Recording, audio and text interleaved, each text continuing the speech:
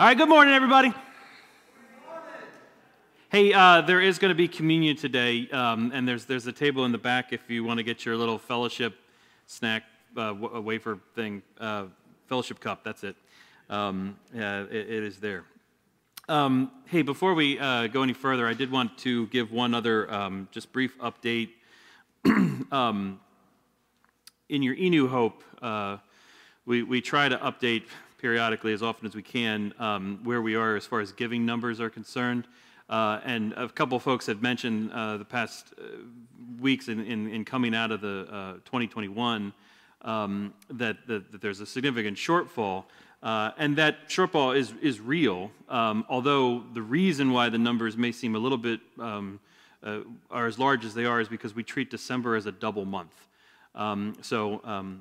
Our current financial situation is actually pretty healthy, but I did want to just draw your attention to that. As you can watch those numbers, usually it takes us a couple of months to make up for the fact that we usually treat December as a double month. So if you have any questions ever about finances and about church budget, you can ask me, or you can ask our treasurer, Rick Faint, or any of our elders, which their information is in the bulletin. Not the bulletin, the New Hope. We don't do bulletins anymore. Maybe we'll get back to that one day, but who knows? Anyway. So, okay. We are going to step on the gas a little bit this morning. The book of John, as we've talked about before, book of John separated into two parts. And we want to make it to the second half, of the book of John, which is considered the upper room discourse. We want to make it to the second half by the start of Lent, which, believe it or not, is in 4.5 weeks. So that means we're not going to be able to kind of look at the entire book of John throughout this series, although that's really not true, because there's actually nothing keeping you from filling in the gaps and reading on your own during your quiet time throughout the week. If you like any help with that, let me know. But last week, we read this story, we heard this story of Jesus and Nicodemus. We heard Jesus sit with this powerful man who came to him in the middle of the night, this powerful man of God, and they told him that unless he was born again, Nicodemus, unless you're born again, you will not enter the kingdom of God. We learned that God's desire for us all is that we would be born of water, meaning cleansed and forgiven of our sins, but also born of Spirit, meaning empowered to be the people that we were created to be. Practically speaking, that's what Christianity is all about. It's about confessing our sins to Jesus, who alone can make us clean, and then surrendering our lives to Him as He alone can empower us by His Holy Spirit to live the lives we were always meant to live. That's what it means to be born again. And Jesus is very clear that this is the path of life. And apart from this path is death. Later on in John's gospel, we'll hear Jesus tell us that He is the way, the truth, the life. We'll hear Him tell us that no one can come to the Father except it's that through Him. And, that might seem offensive to our ears because we want God to tell us that there's many paths up the mountain, but that's not the story that we're given.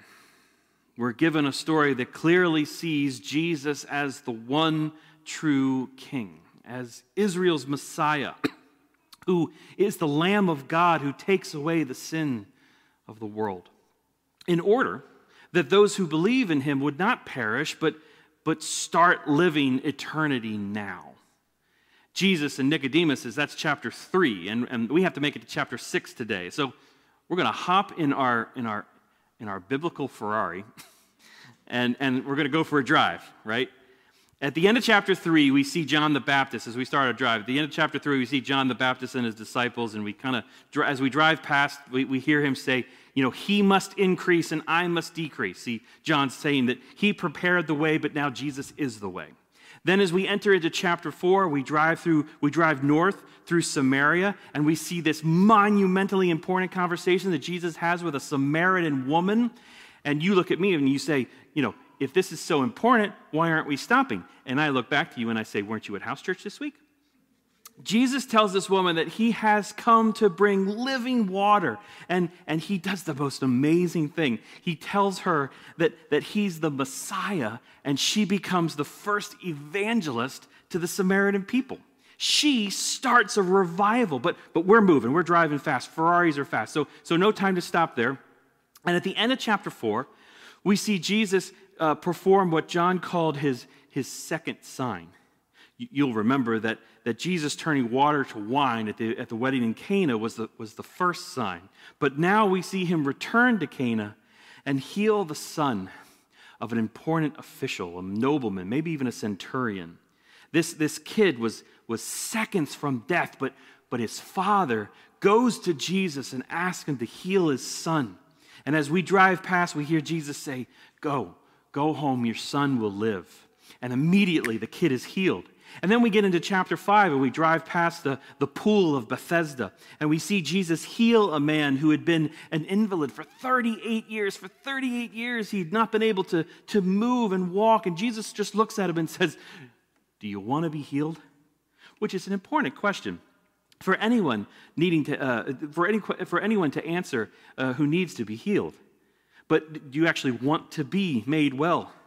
But our guy actually doesn't even answer him. He just tells Jesus that he's unable to get into the pool, which they thought would have like healing powers. But again, Jesus just says, get up, take up your bed and walk. And he does.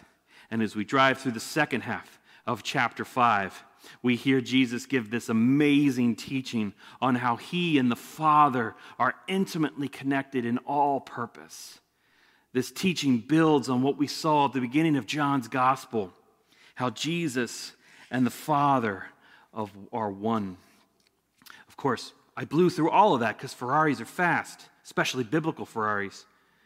You should go back and read it all. But now, we slam on the brakes, and we arrive at chapter 6, at the Sea of Galilee.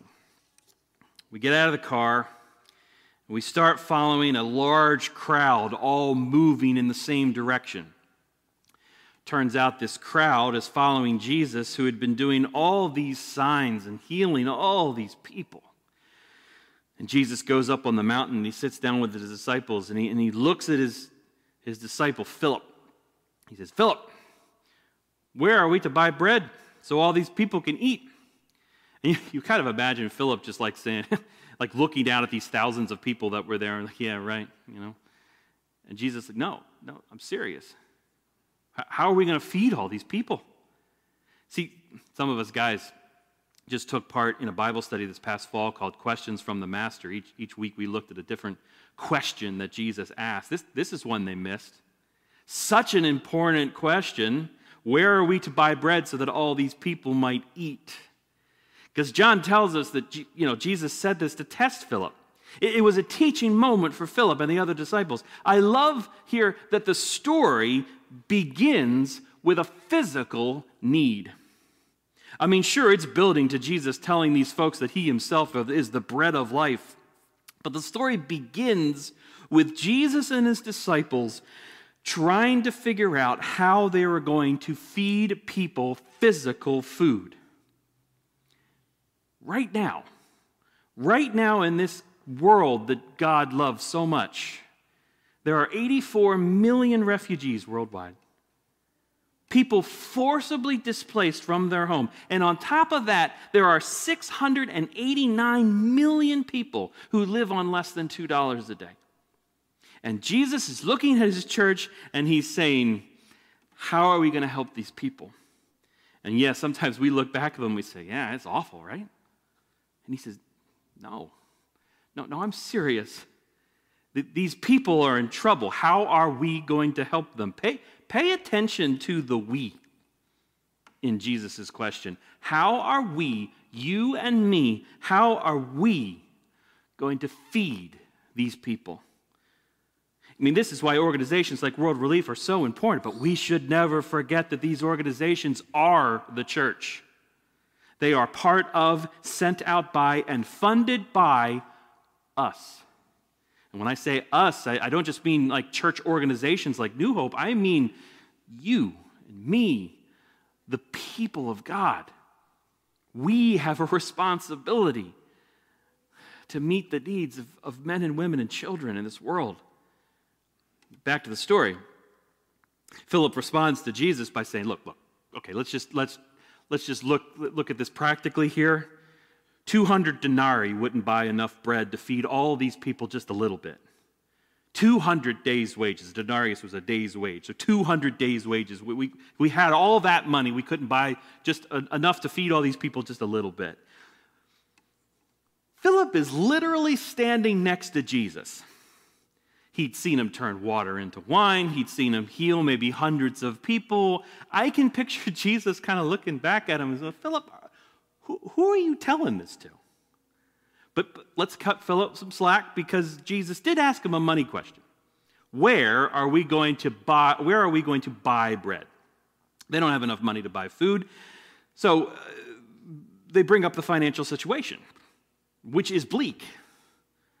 And then another disciple, Andrew, he comes up and says, well, all right, here's what I found out. There's a boy here who has like 5 barley loaves and 2 fish. But what are they to so many?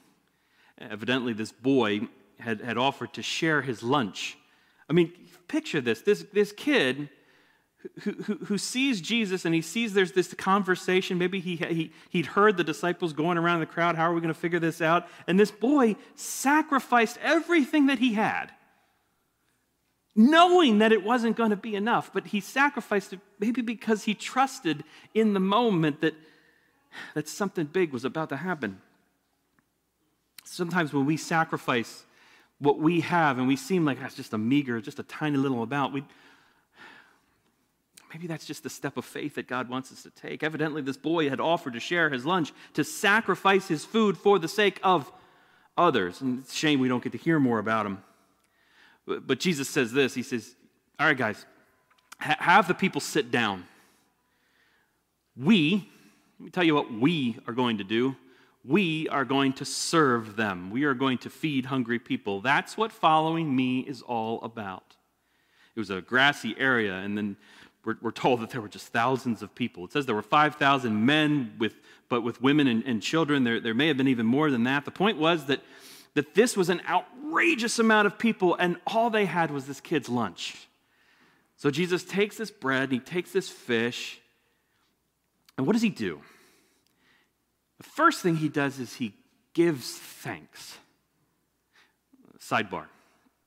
In my younger days, I did some community theater because I ran with a really hip crowd. And one time I did this play called Beau Jest. It was the only time in my acting career that I actually had a review given of my performance. And the writer, the reviewer said, I brought to the stage gentle machismo. So I was really happy about it. Very, very proud moment, you know. Anyway, Beau Jest was about a Jewish girl who hired a guy to pretend to be Jewish, in order that they try to fool their Jewish family. And she ends up falling in love with this guy, and I played her jealous Gentile boyfriend who she was trying to hide from her parents, of course, until she fell in love with him and kicked me to the curb. Anyway, the play included traditional Jewish meals on stage, and with meals come prayer. And they would pray this prayer in Hebrew, which I won't attempt. But this week I remembered it, and I asked my Jewish friend Robin, thank you, Robin, if this was something she was familiar with. And she's, oh yeah, we say it all the time. This prayer has ancient roots, and commentaries tell us that it's quite possible that this is actually what Jesus would have said. When Jesus gave thanks, this could have been what he said over that meal. And here it is in English. Blessed art thou, O Lord our God, King of the universe, who brings forth bread from the earth. I'm reminded of Paul's words, what he said about worrying, like worrying there's not enough. He said, the Lord is at hand. Do not be anxious about anything, but in everything by prayer and supplication with thanksgiving, let your requests be made known to God, and the peace of God, which surpasses human understanding, will guard your hearts and your minds in Christ Jesus. You see, Jesus takes this boy's lunch, this tiny, seemingly insignificant amount of food, and he thanks God for it. Blessed are you, O Lord, our God, King of the universe. You bring forth bread from the earth. It always is from you. It always was you, Lord. It's okay to be realistic.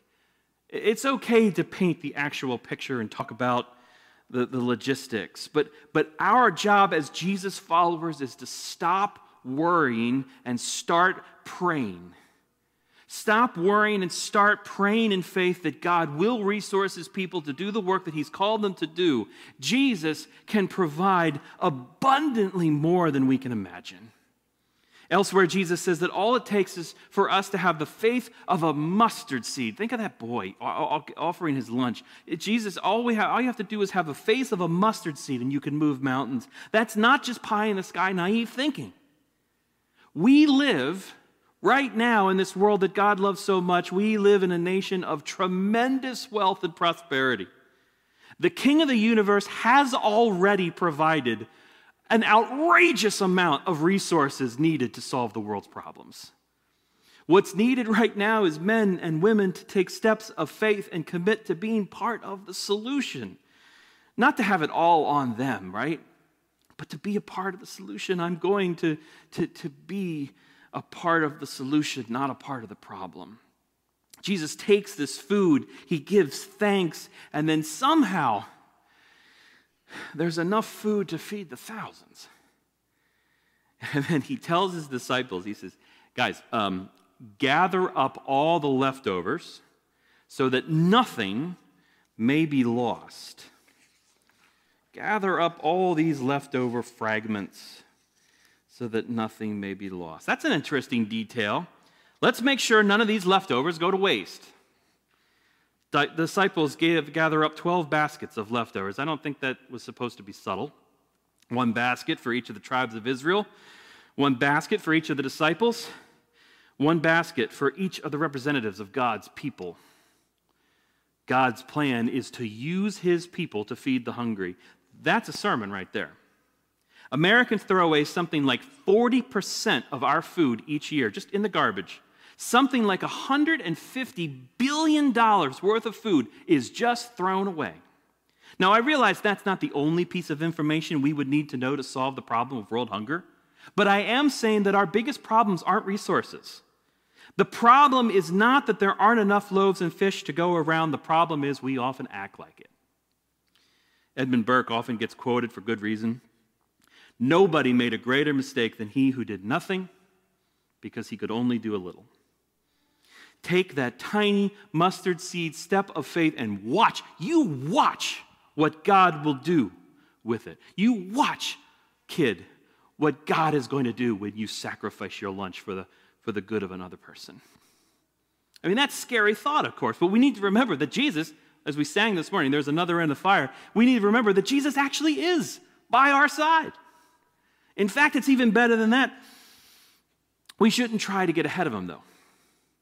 After dinner, the people were understandably impressed, and they all charged Jesus. So he made a move to go farther up the mountain by himself.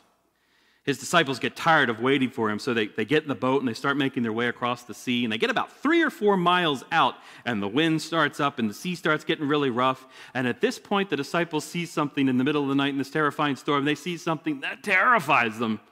They see a person walking on the water towards them. And it's Jesus, and he says, "It is I. Do not be afraid. Ego eimi. It is I." Or, simply, I am. Remember back in Exodus when Moses, he's speaking with God, and God is calling him to be the instrument of deliverance for his people. And Moses says, when the people ask me who it is that sent me, who should I tell them? And God responds, "You tell them, Moses, you tell them that I am sent you." In the Septuagint, which is the Greek translation of the Old Testament, the words translated I am are ego eimi. The same words that Jesus says to his disciples there in that storm, "It's okay, guys. I am." The same words. And then he says, "Don't be afraid." Guys, I'm not promising you that there won't be a storm. I'm not saying that the problems of world hunger and the refugee crisis aren't huge and they deserve to be talked about in rational committees or with experts and people who know what they're talking about. I'm not saying that there aren't logistical concerns. I'm not saying that there isn't going to be a storm. I'm just promising you that I'll be there with you when you're having it, when you're going through that conversation, when you're struggling with it. Sacrifice a little bit of what you've been given and just watch what I'm going to do with it. Just don't get ahead of me. Sometimes we lament that things aren't happening fast enough. Come on, God, don't you see that your people are dying? And Jesus says, yes, I see the storm, but if you try and do this without me, you're going to end up rowing aimlessly in the middle of the night. I'm your guide, guys. John says that when they saw him, they were glad to take him into the boat. No kidding. And then they immediately arrived at where they were going. He knows the way because he is the way. So the crowds, they track him down, and Jesus tells them, this is the next day. He says, guys, you aren't here because you saw the signs. Meaning, you're not here because you believe that God is on the move. You're here because I filled your stomach. In verse 27, do not work for the food that perishes, but for the food that endures to eternal life, which the Son of Man, this one who's been handed dominion and power and glory, Daniel 7, which the Son of Man will give to you, for on him God the Father has set his seal of approval. Jesus is worthy to be the one who leads the way. When Jesus stands up and gives the Sermon on the Mount, he is worthy to have authority over the law and say, this is what it looks like to truly be Israel. This is what it looks like to truly be my people. And then they say, well, what do we have to do? The crowd says, what do we have to do? And Jesus says, this is the work of God, guys. Here it is, that you believe in him who has sent, whom he has sent, in whom God has sent, that you actually believe that I can accomplish the things that I've asked you to do. You guys are here for the wrong reasons. You're here for a miracle rather than to meet the one who performed the miracle. Did you ever read Charlotte's Web as a kid? Charlotte the spider spells out, some pig in her web, and everyone's, that's some pig. It seems to me like the spider is some spider, right? The spider is more impressive than the pig. Jesus says, you're not here because of the sign. If you were, you'd look at what the sign was pointing to. You're here because I did a trick. And you either want to be entertained with more tricks or you want to be fed. But what does it mean to follow Jesus? The reason he did the sign was that we would believe.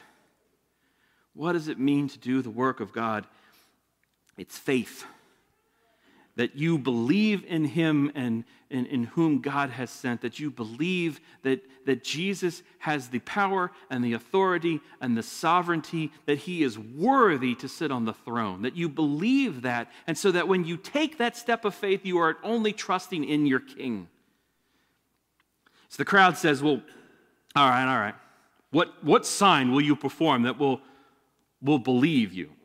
He's already done plenty. How many more things? How many more blessings do you want God to put in your life? How much more do you want God to bless your life? He has already done so much. How many more incredible things do you need to see God do before you'll believe him? And they said, well, you remember how Moses fed the people manna back in the wilderness? Is that what you're going to do? And Jesus says, well, it wasn't Moses who fed the people. It was God. See, he is the king of the universe who provides true bread from heaven. It comes down from heaven and then gives life to the world. And the people say, oh, great. Well, that sounds good. Give us some of this bread so we can eat always. So they're still so short-sighted. They are still so focused on the temporary. And Jesus is trying to get them to see the eternal. And then he says it. He says, guys, don't you get it? I am, ego eimi, I am the bread of life. Whoever comes to me shall not hunger. Whoever believes in me shall never thirst. I love how the Message translates the rest of the passage. It says, I've told you explicitly because even though you have seen me in action, you don't really believe me. Every person the Father gives me will eventually come running to me. And once that person is with me, I hold on and I don't let go.